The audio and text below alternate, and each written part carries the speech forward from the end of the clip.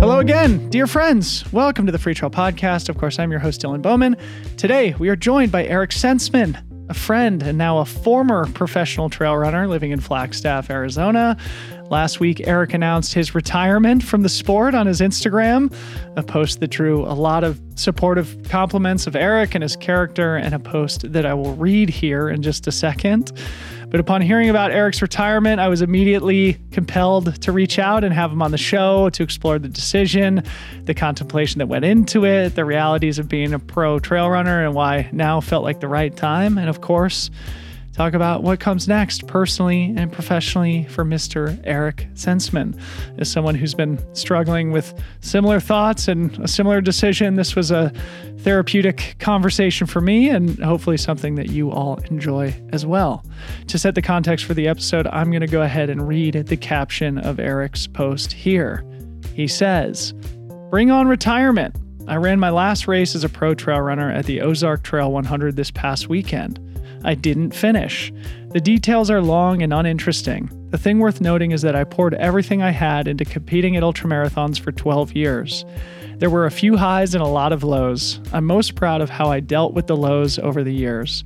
I would fail, pick myself up, and then work harder and get better and fail again. And I kept showing up at the start lines, and I always dreamed big. In short, I wanted to find out how good I could be, and I've ended my competitive running career because I think I found out. There is no stone left to turn over. In not finishing my last race, I'm reminded of what I learned after my very first ultramarathon. This is a very difficult sport, and success does not come easy. It's an important lesson that's difficult to learn except through experience, and I'm very grateful for the many lessons. Nothing worth having should come easy. I hope my limited and fleeting success inspires other people to keep dreaming big and working hard and showing up. Always keep dreaming. It's crazy what you can accomplish when you do." Ladies and gentlemen, Mr. Eric Senseman. Big thank you to Free Trail's presenting sponsor, Speedland, the hyper-performance trail footwear startup from Portland, Oregon. We are now celebrating the launch of Speedland's fourth footwear commission, the GSPGH, the signature shoe of legendary trail runner and world-class bow hunter, Speedland athlete, Mr. Cameron Haynes. The GSPGH is shipping now. In fact, all pre-orders should now be either on the way if they haven't already arrived to our valued customers. The GSPGH does have a few important updates from its predecessor, the GS TAM. Those are a lower collar height on the upper, a new HTPU midsole compound that is both lighter and stronger, improving Speedland's trademark durability. We've got a revised internal midsole geometry, improving both fit and functionality, and a few other small adjustments, making a great product even better. I'm still running in a proto pair of the GSPGH. It probably has over 500 miles on it at this point and still feels good as new. Premium product, but a great value over the long term. Visit runspeedland.com. Use code FREETRAIL10 for 10% off your purchase.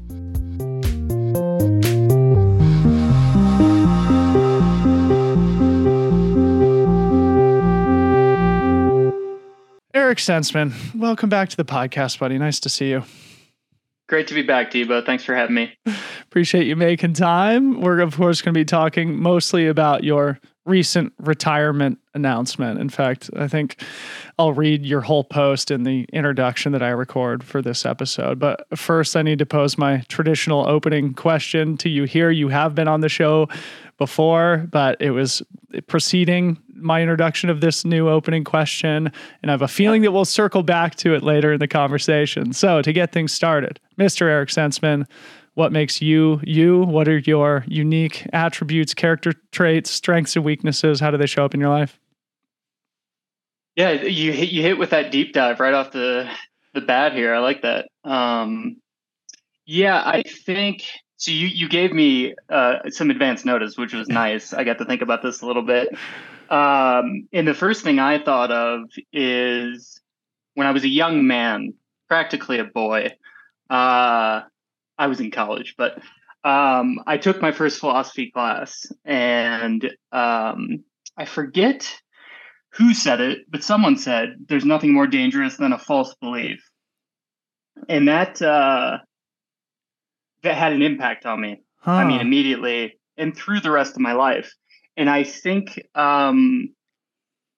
was very influential in how I developed as a person. So I guess to answer your question, I think what makes me me is I just try to be very authentic, like I don't try to put on airs or pretend to be somebody I'm not. I think the truth, broadly, is super important. And this is like who you are is sort of a instantiation of that. So trying to be who you are, I think, is important. So I'd say that's it. Yes. All right. Well, this is perfect. Now I'm so glad that we started here because I was sort of debating. Well, he's been on the show before. We're going to mostly talk about his retirement, but that's a beautiful first answer, and I'm sure we'll find ways to weave this throughout the rest of our conversation here today. So I went back and watched the film that Rabbit made about you in the 2023 Black Canyon called Not a Bad Thing on YouTube. And the video starts with you saying something to the effect of, I'm very okay with failure. And it's reflected in sort of the style and strategy that you typically employ on the race course. And it was sort of in reference to your unsuccessful attempt at securing another golden ticket at Black Canyon this year. So, and I feel like the concept of failure is important for us to explore here as we start to talk about retirement. So maybe just starting there, what's been your relationship with failure over the course of time as a pro athlete? And how does the concept of failure sort of manifest in this retirement decision? Yeah. Well, first and foremost, Debo, you really gave him some great clips to pull for that video. I mean, you were you were being very kind in your analysis, so thanks for that. So I think it's a tough sport, right? Like you fail a lot. I mean, even the best. Take a Zach Miller who just got second at UTMB. I mean, that guy's wanted to win UTMB for a decade, and how many times has he run it and not won? Keeps going back, keeps training for it. That's just one example. But for me, I was always okay with not achieving what I wanted to, because I just really enjoyed what I was doing. Like I didn't care so much about the result. Mm-hmm. I really enjoyed the process to get there. So like the result was what it was. And I suppose I have a bit of a stoicism in the sense that like that never made me who I was, whether or not I won a race or that just that didn't define me. So I was okay with not achieving maybe what I wanted to.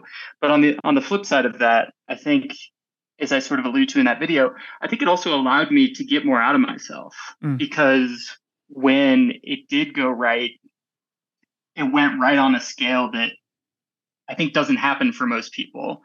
I've had this conversation. I'm digressing a little bit here, but I've had this conversation with multiple people, and I'm like, man, I wish that I could go into other people's like bodies and minds when they're running an ultra and see if the experience is the same for them as it is for me. Yeah. Because when I race ultras, especially when they go well,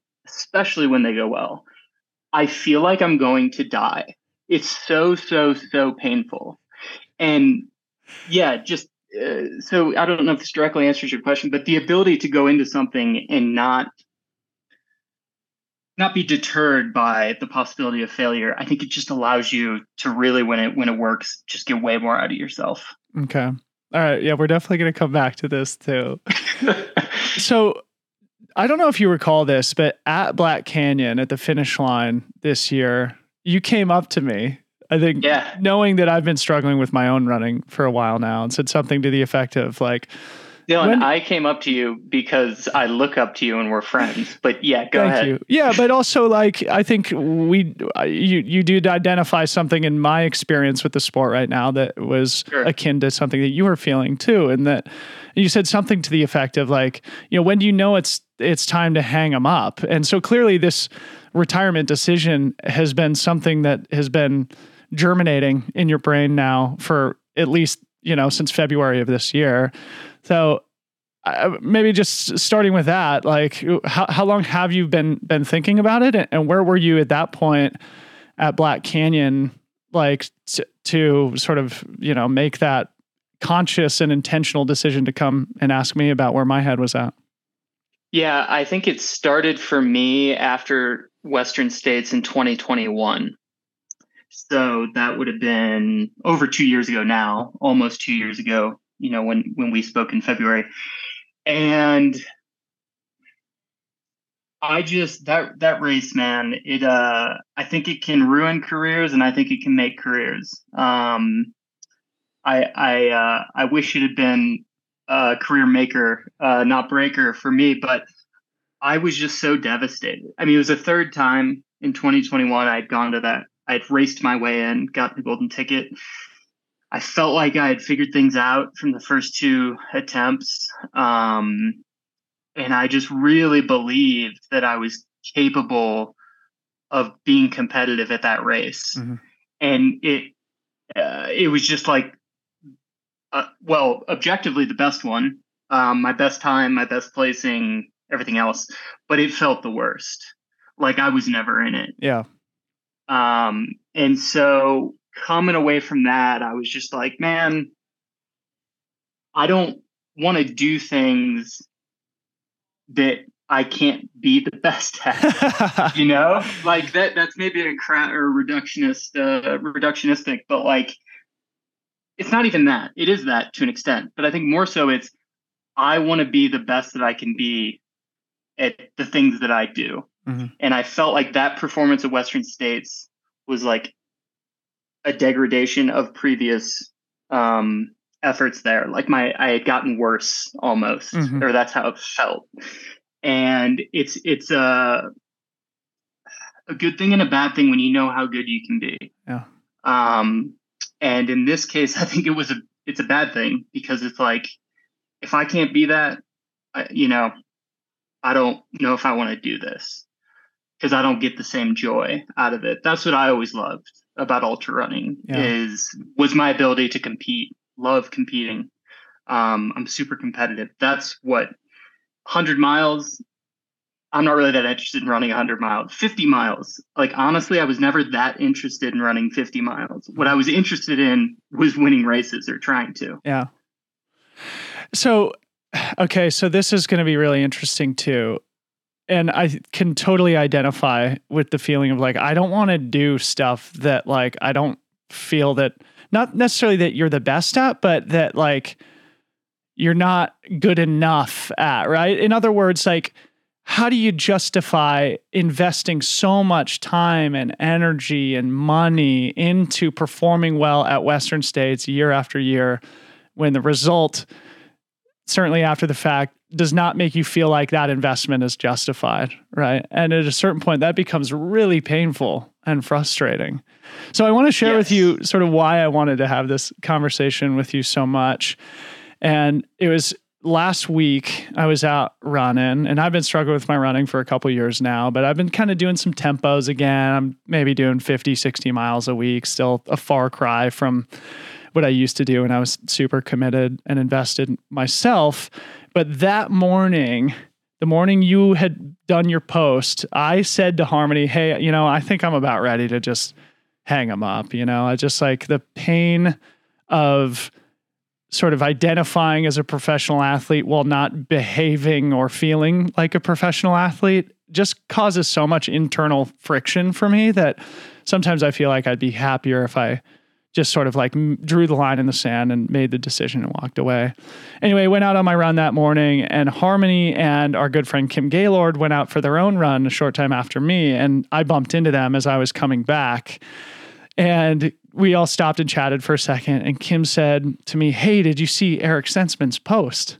I said, "No, what are you talking about?" And she said, "Oh yeah, he just posted this great like heartfelt thing about, he DNF'd at his most recent race and he's making the decision to retire." And on the spot right there, I pulled out my phone without even looking at your post and I texted you, "Retirement pod?" question mark.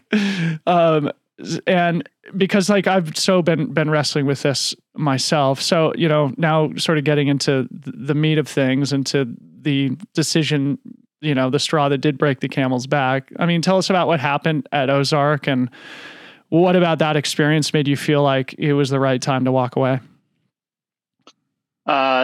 Great story, by the way. That's probably the coolest story about how anyone found out that I said I wasn't going to be running anymore. The fact that anyone was talking about it really is, a compliment, but like kind of amazing to me. Like I didn't even know if I was going to say anything. Yeah. Right? It's just like I just DNF'd another race. I've done that plenty of times. Like, yeah, maybe I just kind of walk away, and that's that.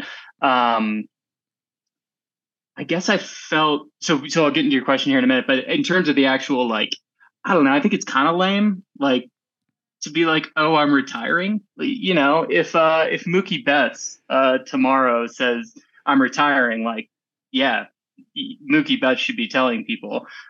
He's an outfielder for the Dodgers, for those who don't know, and a very good player. But like, ultra running, it's a small sport.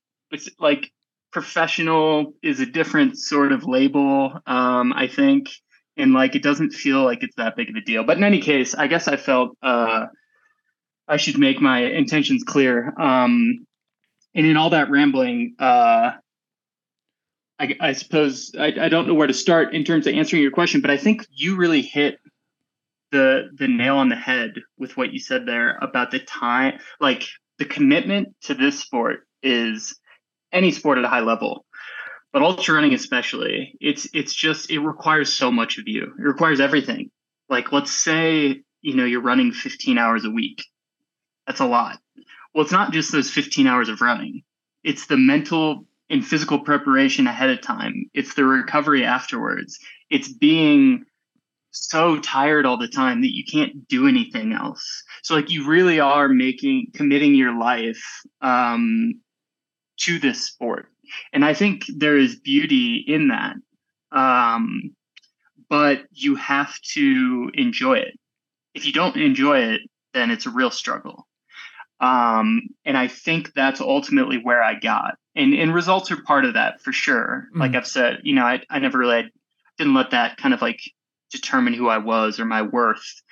And I think that's true. At the same time, I think it's also true that when you don't have those results, it's not as fun. Like, all that hard work, and then you really just you aren't able to like go out there and put it to use and like feel good about all the work you did, that sort of thing. So that had kind of been going on for the last couple of years, since States in 21. I don't know if you want to add anything, and then I can go into Ozarks in particular. Yeah, well, I just kind of reiterating that not only does it compromise the fun when the results don't reflect the investment and the commitment and the desire to perform, but it's also like, beyond not being fun, it fucking hurts emotionally, right? Because it's sort of like, well, why am I wasting my time on this? Like, that was 6 months of my life, like, flushed down the drain. Like, what do my sponsors think about this? Now I got to think, hey, my contract's coming up. What if they walk away? What if they reduce the amount they pay me? All those things are always in our heads. And I want to come back and really just talk more about the reality of being a professional athlete. But before we get there, I think it's important to just talk about this Ozark race and why that was the point at which you decided to draw this line in the sand. Yeah, so I had decided after Black Canyon, not long after that, I was like, I'm doing one more 100 and I'm done. And I had signed up for Vermont, which was in July, because it's another classic, not point to point like Western States, but basically every mile is unique, which I really like that style of race. And yeah, just the history, and some really strong runners have run that course, and it fit well. But then it was canceled a few days before due to unprecedented rain, and the state was in a state of national emergency. I forget the exact term that designates that level of like problem, but it was like very serious. In terms of the flooding, and they're worried about dams breaking and roads were getting washed out. Part of the course was underwater a few days before the race. So, it was serious. I think they made the right call in not having the race. And it may have been fortunate because I actually got COVID 9 days before Vermont. And then I didn't test negative till like 2 days before, but I was just going to run it. But it got canceled. So I said, okay, man, I really wanted to be done with this. What am I going to do now? So I started looking into other races, and there aren't that many hundreds, at least that I was interested in. Like, I want a point to point, ideally. That's kind of it. Like, that was my criteria, and like there aren't that many. So I came across the Ozark Trail 100, and I was like, oh, it's actually pretty old. It's been around for 15, 16 years. It's back in Missouri, where I'm from. Point to point. We'll do that. But it wasn't until the end of October. So I was like, man, I gotta like force myself to be a professional athlete for a few more months. I think I put my best foot forward, and like things actually went pretty well. Getting ready for it, I had my buddy Stephen Kirsch coaching me. That's like one of the only times I've had someone write training for me. Wow. In 12 years of ultra running, but I couldn't make myself run. It was crazy. Really? Like, oh, it was so bad, man. So you were already checked out. I mean, at least that's my interpretation. Yeah. I was checked out. Now, under Coach Steve, we got up to 93 miles a week. So, like, I was back to training pretty solid. Look at Coach Steve drawing up the big volume. Come on. Shout out to Coach Steve. But yeah, Dylan, it was crazy. Like, after Vermont, I'd be like, all right, I got to start training again. I'd be like, all right, I'm going to do a 3-hour run on Saturday. And Saturday would come, and I'd wake up, and I'd be like, nah, man, I don't want to run for 3 hours. Like, that sounds horrible. And then I'd be like, all right, I'll just go run for an hour. Like, just get something in. Yep. And then I'd be like, nah, what's an hour run going to do? I just wouldn't run. Really? Wow. Yeah. And so I was like, oh, I need somebody. If somebody just draws up training for me, I'll do it. But I just can't make myself do it. So anyhow, things went well, and I feel like this is becoming way too long of a story, so I'm going to condense the rest. I strained my calf 30 days exactly before Ozark. Yeah. I was doing a workout and pulled up. Like, it hurt, but didn't seem too bad. It never healed before Ozark. Like, I was running very little for that next 4 weeks. The pain was just always there every step. And yeah, on race day, eventually that was in not so much the pain itself in the calf, but I think unconsciously my biomechanics were like adjusting a bit, in like in response to that pain. And so after like 20 miles, it was just like everything, it felt like I'd run 100. Yeah. And everything just started on the right side where that calf was strained, like just getting really like locked up, and like just everything was so messed up. By mile 40, I was still running. Like, I was still running everything, but like I was running 14-minute pace. It was crazy. Like, I've never run 14-minute pace in my life. So I just wasn't healthy, I think is the short story. And then the next day after the race, it was like, I don't know, a weight was lifted. Okay. All right. So let's come back to that. But I mean, I now super identify with what you just said too, because a lot of what I've been experiencing is kind of the change in motivation too. And in my best years, I was so disciplined. I never missed a workout. I never cut a run short. And now it happens all the time where I'm like, oh, okay, I'm going to try and do this today. And then I call Harmony. I'm like, hey, will you pick me up here? I just don't want to do it. Right. And like, And I think those are the early indications that, you're not as invested anymore. So you said that you made the decision kind of at Black Canyon, I'm going to run one more 100, then we're walking away. Had things gone perfectly at Ozark, do you think you would have adhered to that commitment? Yeah, you were. I do. I mean, it's hard to say, right? Because it didn't. But I think it's harder to walk away when it doesn't go well in that scenario, personally. Yeah, because you're like, give me one more shot. Yeah, exactly. Go out on a high note. Yeah, right. But then, like, I woke up the next day and I was like, thank God I don't have to do that again. Wow. I mean, and maybe I will. I don't know. Yeah. Like, it could be next year. It could be in 10 years. Maybe there will come a day when I say, oh, I really want to go do 100 miles again. And if that day comes, great. I'm not going to be doing it competitively. Yeah. I can tell you that. But yes, right now, no interest at all. So it was an easy decision, but hard to say if it had gone well. The Free Trail Podcast is brought to you by Gnarly Nutrition and our brand new collaborative product, Orange Drank, the brand new formula and flavor of Gnarly's flagship endurance drink mix, Fuel 2.0, which I've been evangelizing here on the podcast for a couple of years now. Orange Drank comes with a salted orange flavor and appropriately an increased concentration of sodium. You all know I'm a huge electrolyte guy in training, racing, and in daily life. So we decided to reformulate the mix and add a bit more of that salty stuff. I couldn't be happier with the finished product. It's so delicious, but more importantly, it will make you feel like a superhero while you're out getting your shred on. Typical of all the Fuel 2.0 products, Orange Drank also has 560 milligrams of HMB, a metabolite of branched-chain amino acid leucine to help prevent muscle breakdown and reduced post-workout soreness. So you get carbs, electrolytes, calories, HMB, hydration. It's everything you need straight from your bottle. Simplicity, one of the main reasons why I've always relied on liquid calories. It's so cool for us to have this product collab out in the world.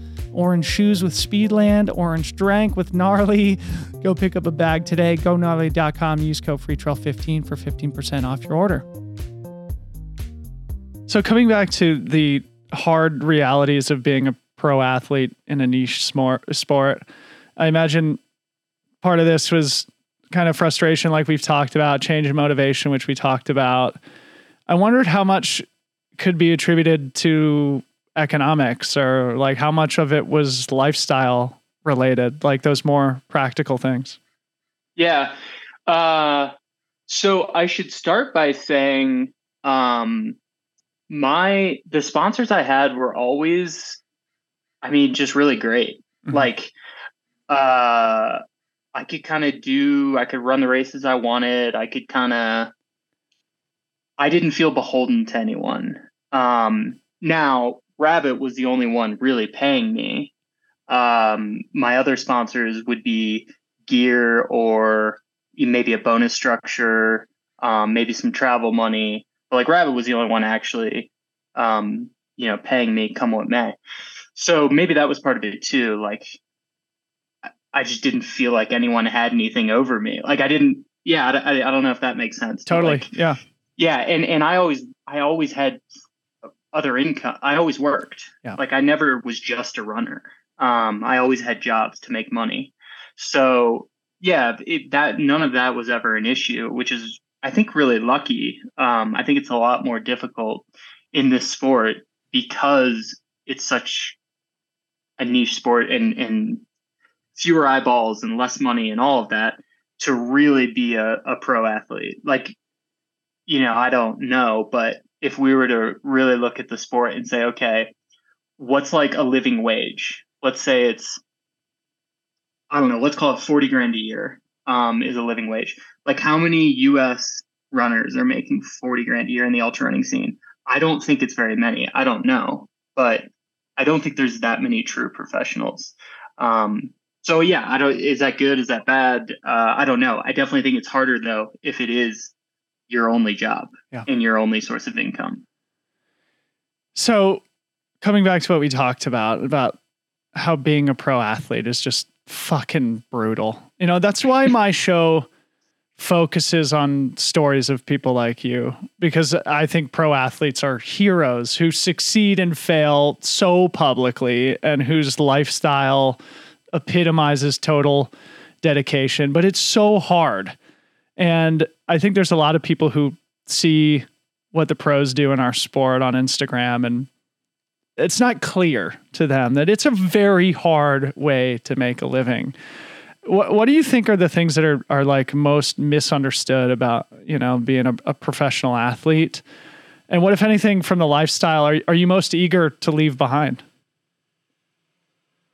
I'm currently, I have a draft of a article for Rabbit. Yes. Yes. Yeah. Which, I don't know.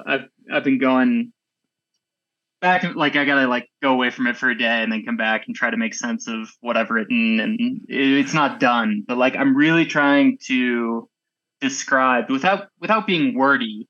I'm trying to be succinct about it, but to describe in part what you were just asking about, which is or pointing out, it's really fucking hard to be at a high level in this sport.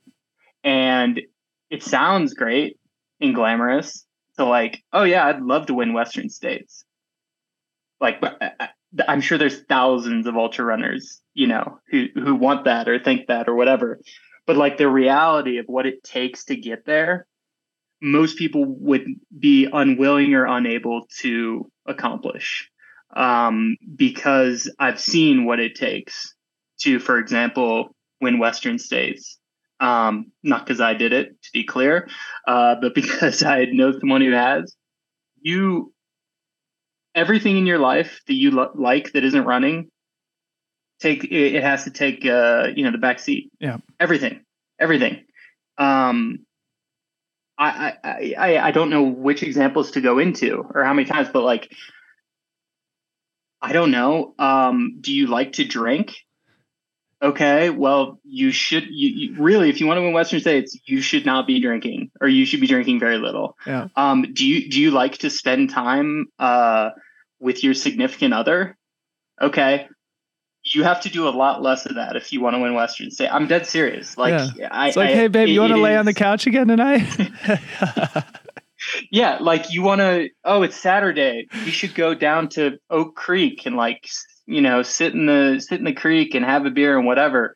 No, you can't do that. You have to go run for 4 hours, and then you're going to be so tired that you're not going to want to do anything else. So, yeah, I mean, I don't know how to succinctly explain all that, except to just say what you said, which is this sport it looks glamorous when you're at the top, but people don't see what's underneath, the 90% of the iceberg, right? Yeah.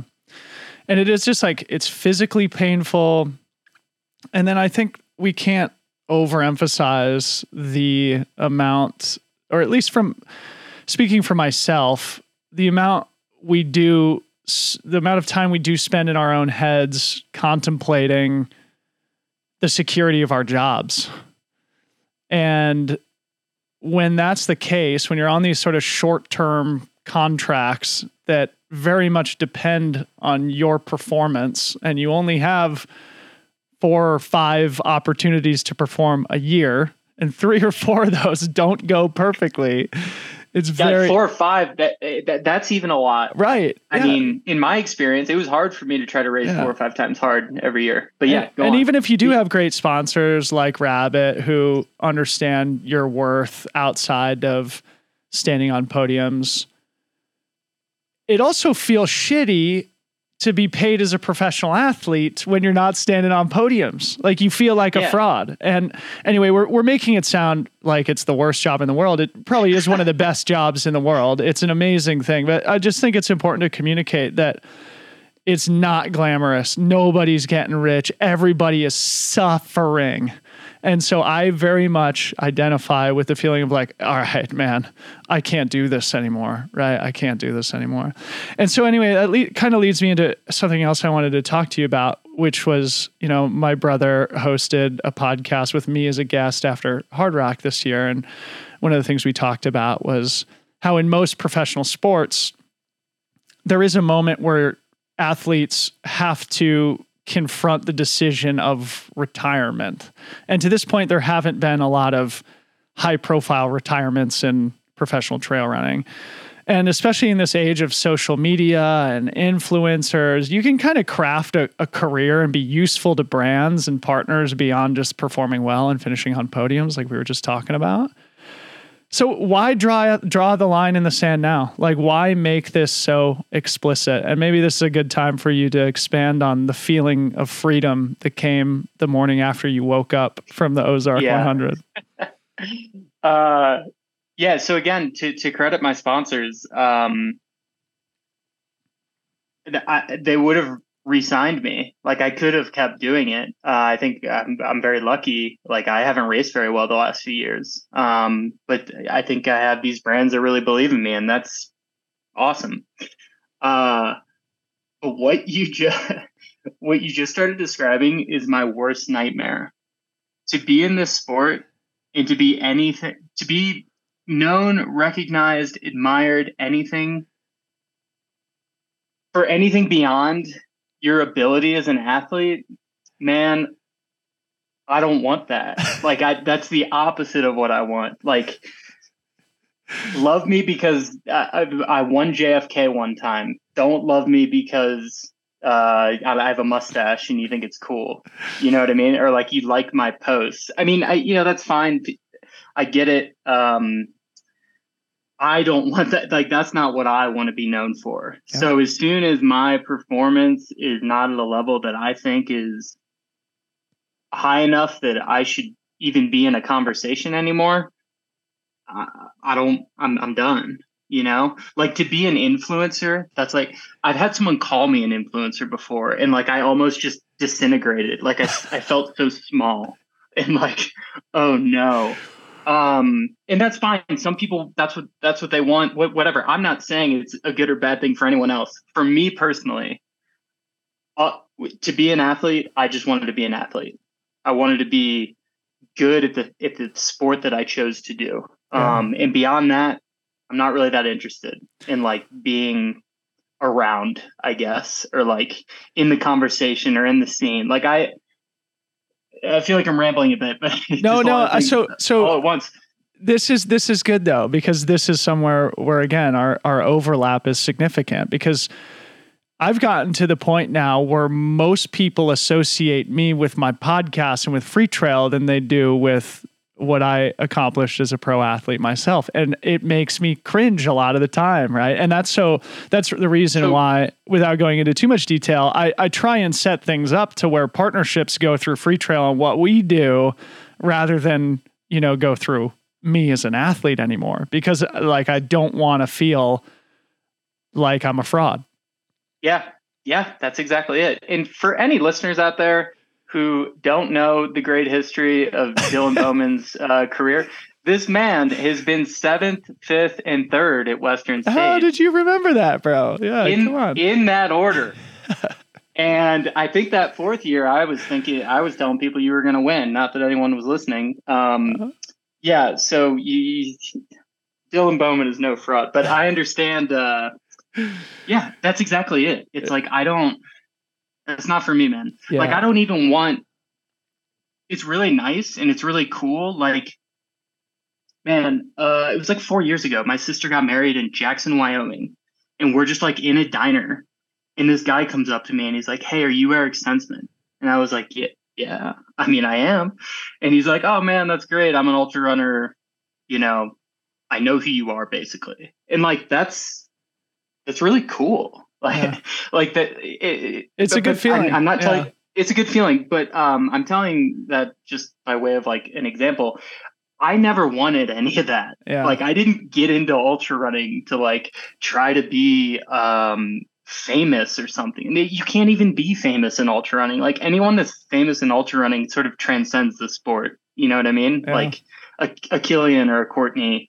But I never wanted any of that. And not that I have it on that, high of a level, but insofar as I do, I don't want it to be because it's anything other than he was in the mix. Yeah. For at least a little bit. Yeah. There was a couple of years there where like if he showed up, he had a chance to like compete with some really good runners. That's what I would like to hold on to. So, not the social media or anything else, So say more about the feeling of freedom, because I think oftentimes what we're talking around here is that being a professional athlete and wrestling with a lot of those emotional considerations that we've talked about compromises our ability to enjoy the practice.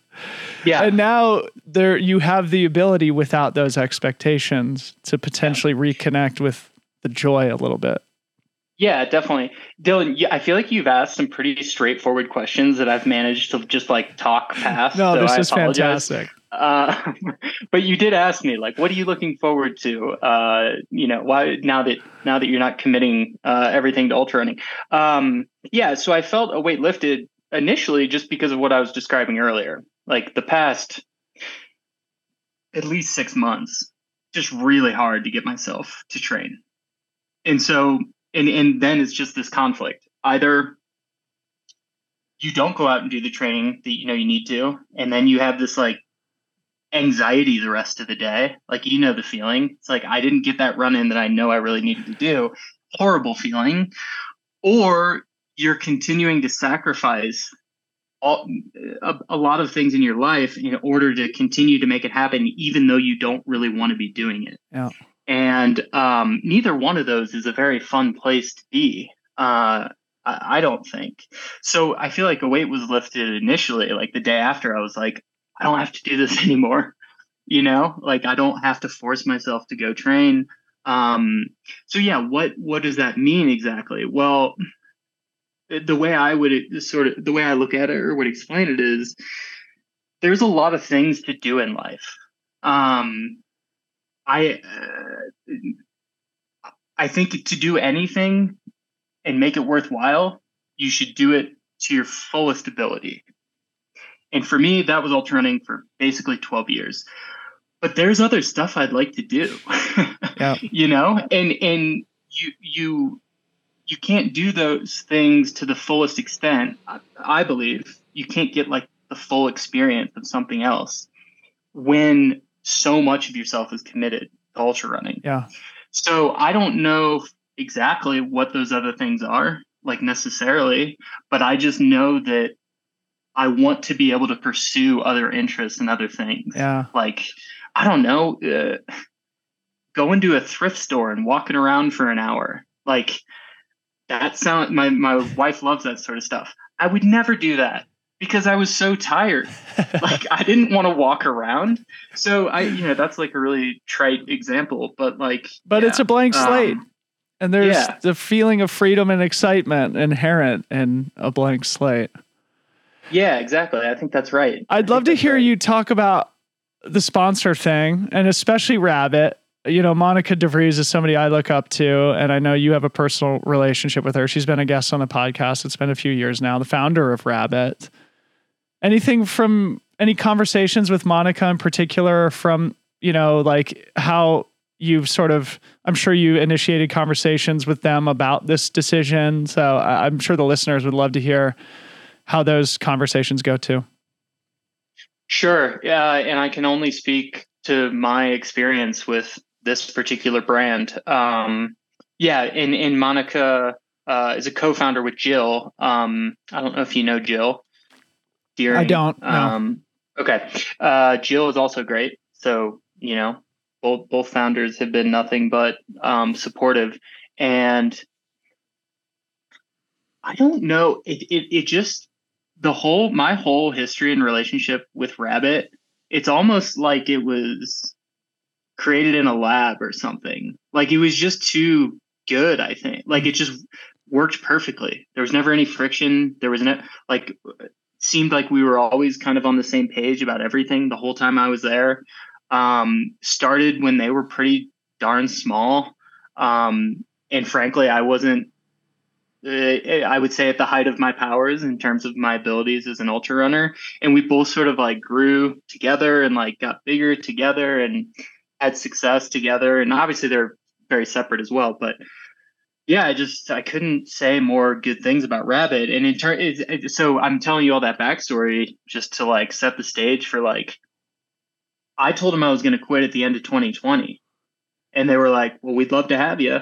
Or I guess it was 2021. Forgive me, 2021. And they're like, "Well, we'd love to have you for a couple more years, or we'd love to re-sign you for another contract. But if that's what you want to do, fine." And then it got to like the end of the year in November, and I put in for the states lottery, and I was like, "Yeah, one more ride.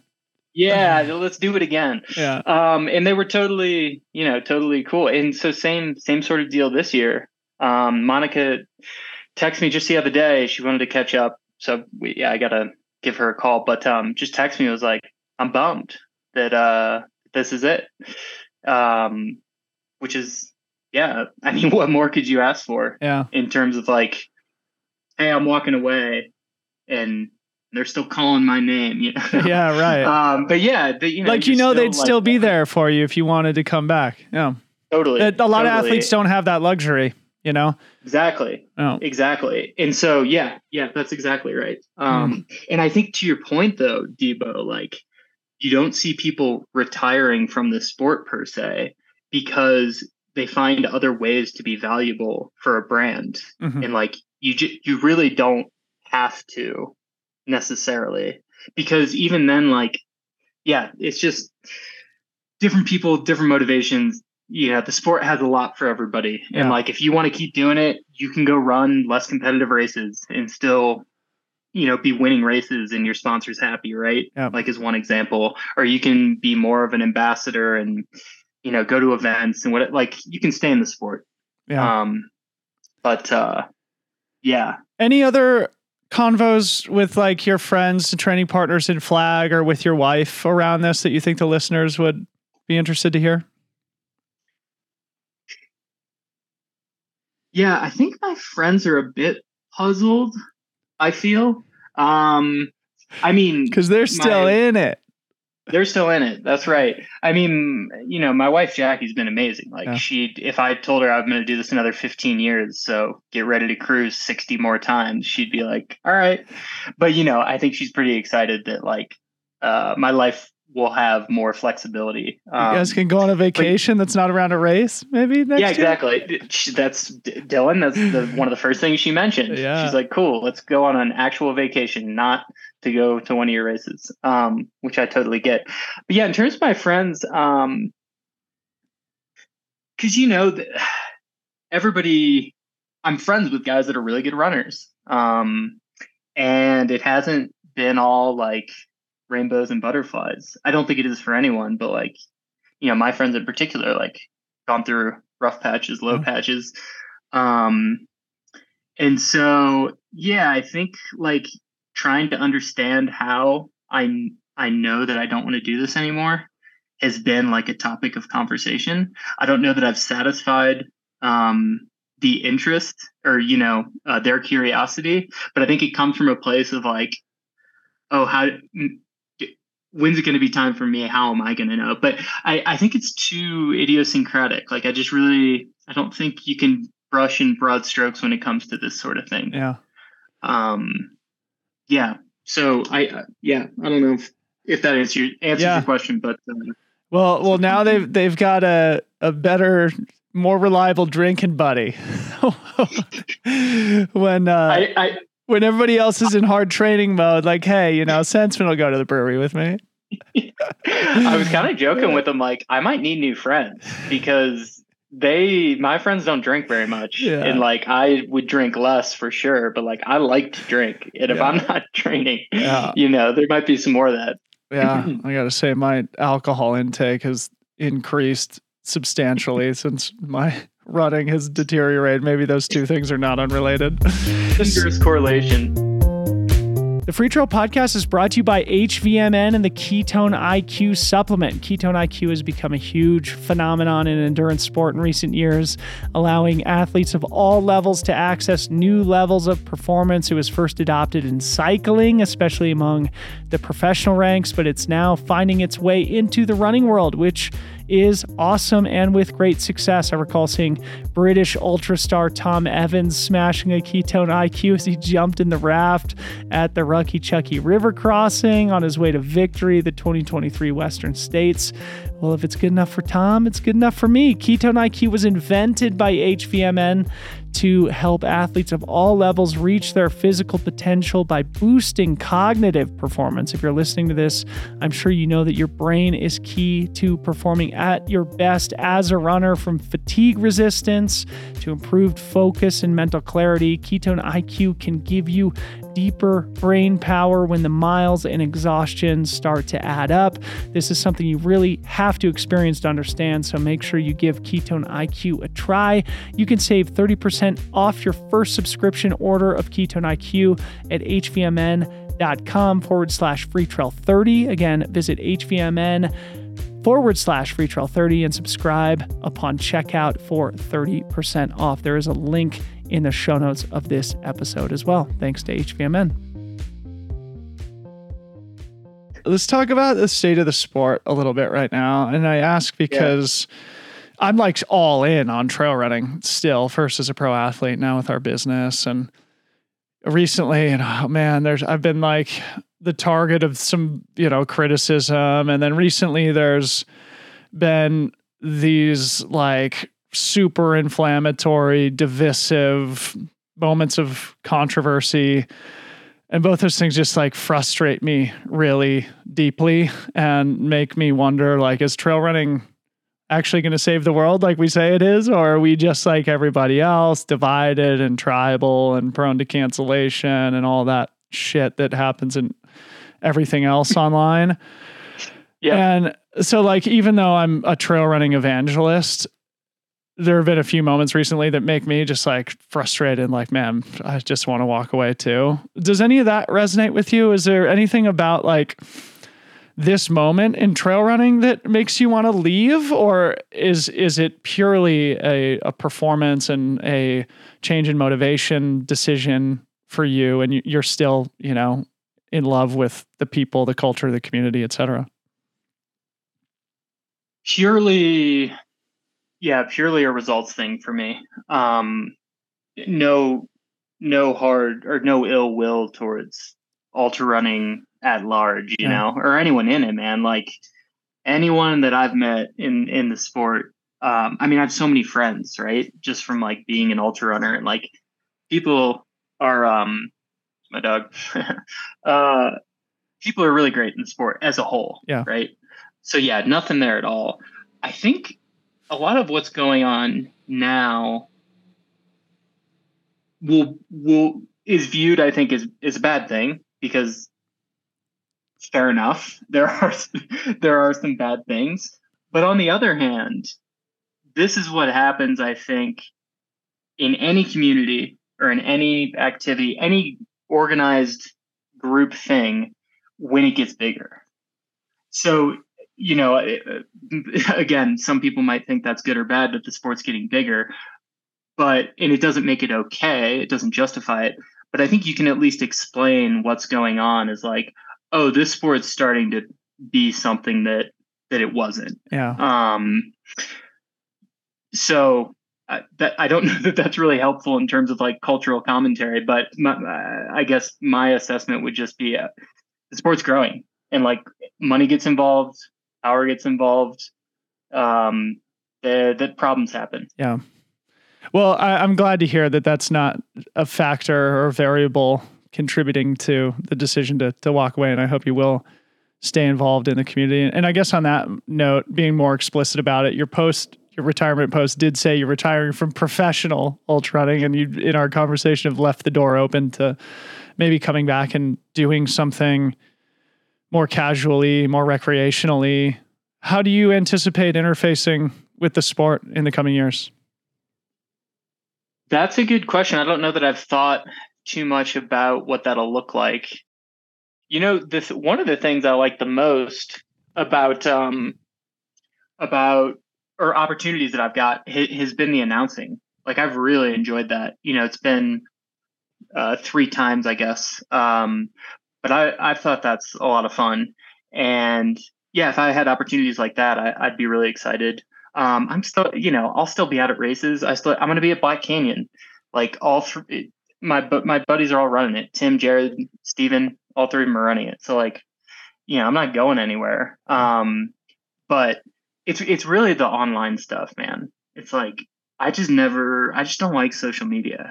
And that is a component, like it or not, for basically everyone in the sport. Again, unless you're really, really, really, really good, you might get a pass. But yeah, it's kind of that stuff that I'm excited to step away from. Yeah. All right. Well, so what is next then? Like we all need to have careers, and athletes understand the value of like pouring our heart and soul into something. And I think it would be hard to walk away from the sport and not have something to kind of pour your heart into. What are you going to do professionally? And maybe if there's anything else like on the hobby or lifestyle front where you could devote some of that energy and commitment that you developed as an ultra runner? Yeah, so I started a new job. So I'd been working at Squirrel's Nut Butter for the last over 5 years. Oh. And it was great. A lot of fun working there. Chris Thornley, one of the best dudes in the world. But pretty small company. Like I felt like I'd kind of got to the end of the road in terms of like it being fulfilling and challenging. Mm-hmm. So yeah, ended my job there at the end of May. And then I have a friend who started a private equity company like 4 years ago. And I said, hey, I need a job and I have no career experience. I think my brain works pretty well though. And I know how to work hard, as evidenced by, my career as an ultra runner. You want to give me a job? And he graciously said, yeah, I'll start you like everybody else. And I said, cool. But remember, we're really good friends. So like eventually, if there's some nepotism, we should be okay with that, right? And he just kind of laughed.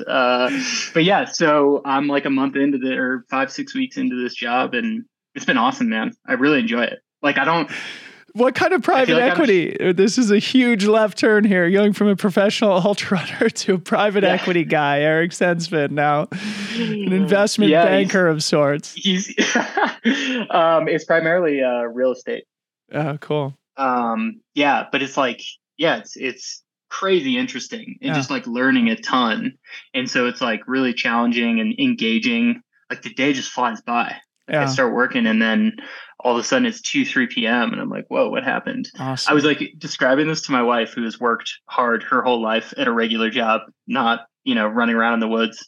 And I like kind of was describing to her my first couple of days, and she's like, yeah, you're just describing work. Like that's what it means to have a job. Yeah, it's new to me. Yeah. So it's been good. Well, you look good as a working stiff, bro. Thank you. I do think that, I'm sure there's a lot of excitement and learning a new business, a new career path, something that's completely foreign, gives you a lot of opportunity to grow and improve in the same way that you probably felt that when you were coming into trail running in your early mid-20s and feeling like, man, I'd really like to learn this, really like to see how good I can get.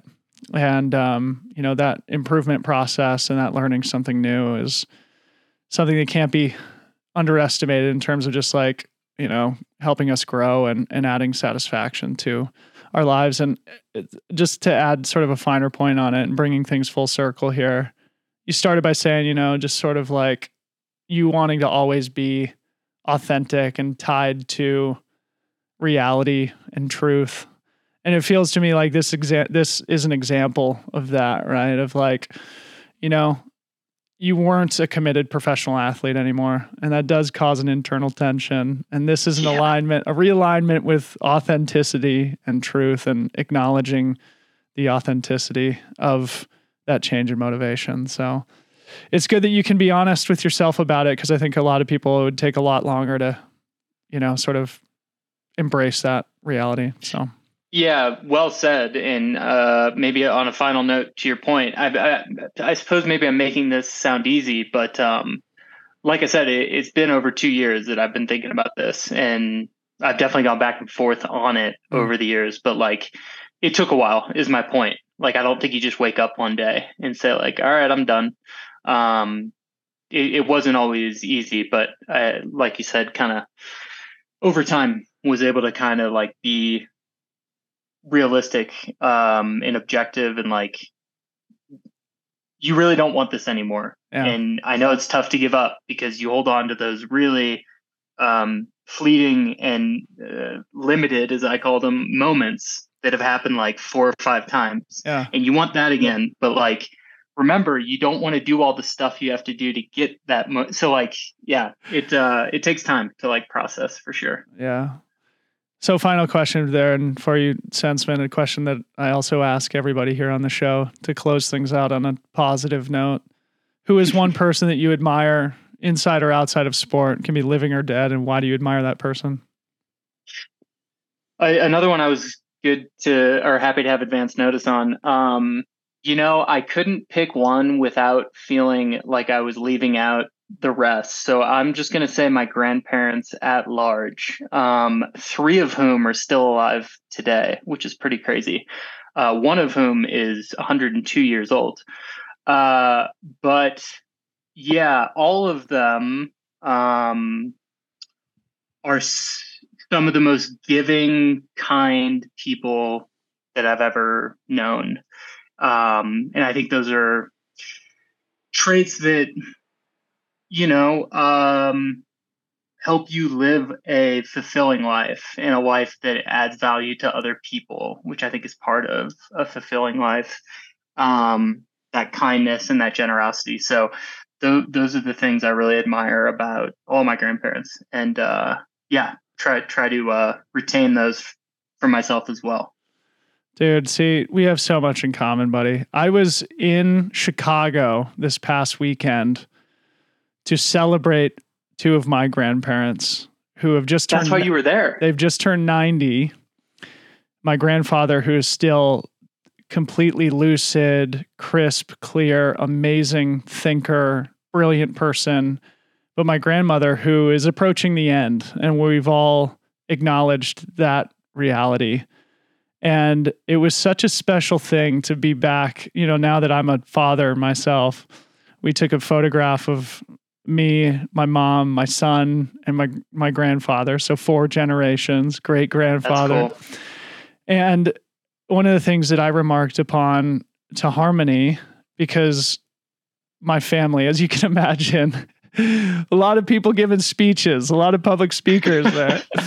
And there was such an outpouring of love and respect for my grandparents, who had 7 children, so big family. And, that's one of the things that I said to Harmony is like, man, I hope when I'm 90, we can also have a table full of people who are willing to stand up and like say good things about us. There's nothing, There's really nothing else worth striving for in life except for that. So anyway. Yeah, I totally agree. And you don't get to that place by taking. I think you get there by giving. 100%. Yeah, people who are surrounded with people that love them tend to be very generous people. So, that's great. Yeah. All right, Senseman, well, it's good to catch up with you, buddy, and congratulations on making this decision. I hope the transition is inspiring, fruitful, and leads to an amazing new chapter of your life. And I'm sure the audience will appreciate you coming on and talking about it candidly. Yeah, thanks, Debo. I appreciate you having me. Probably the only person I'd want to pod with about this. So thanks for the invite. Hell yeah, buddy.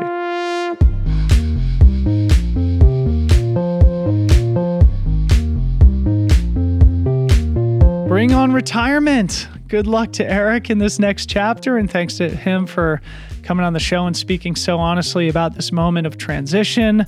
Free Trail Pro members, send me your feedback. What did you think about the episode? Jump in Slack and let me know. Always love hearing what you think. If you're not a member, you are super missing out. The Free Trail community is the heart and soul of our entire operation. Member-only Slack, member-only content library, training plans, community meetups, and a lot more. We've actually started doing monthly welcome calls too for new members. And we're just starting to send out welcome gifts to all of our new annual members also as a thank you you for the support. Membership is only $10 a month or $96 for the year, so come check it out. Big thank you to our sponsor, Speedland. Run speedland.com. Use code FreeTrail10 for 10% off the GSPGH. Gnarly Nutrition. Go gnarly.com. Use code FreeTrail15 for 15% off these great nutrition products. Finally, Ketone IQ. Get 30% off your first subscription of Ketone IQ by visiting hvmn.com/freetrail30. Thanks everybody for listening. Hope you all enjoyed the episode. We'll talk to you again very soon. Love you so much. Bye-bye.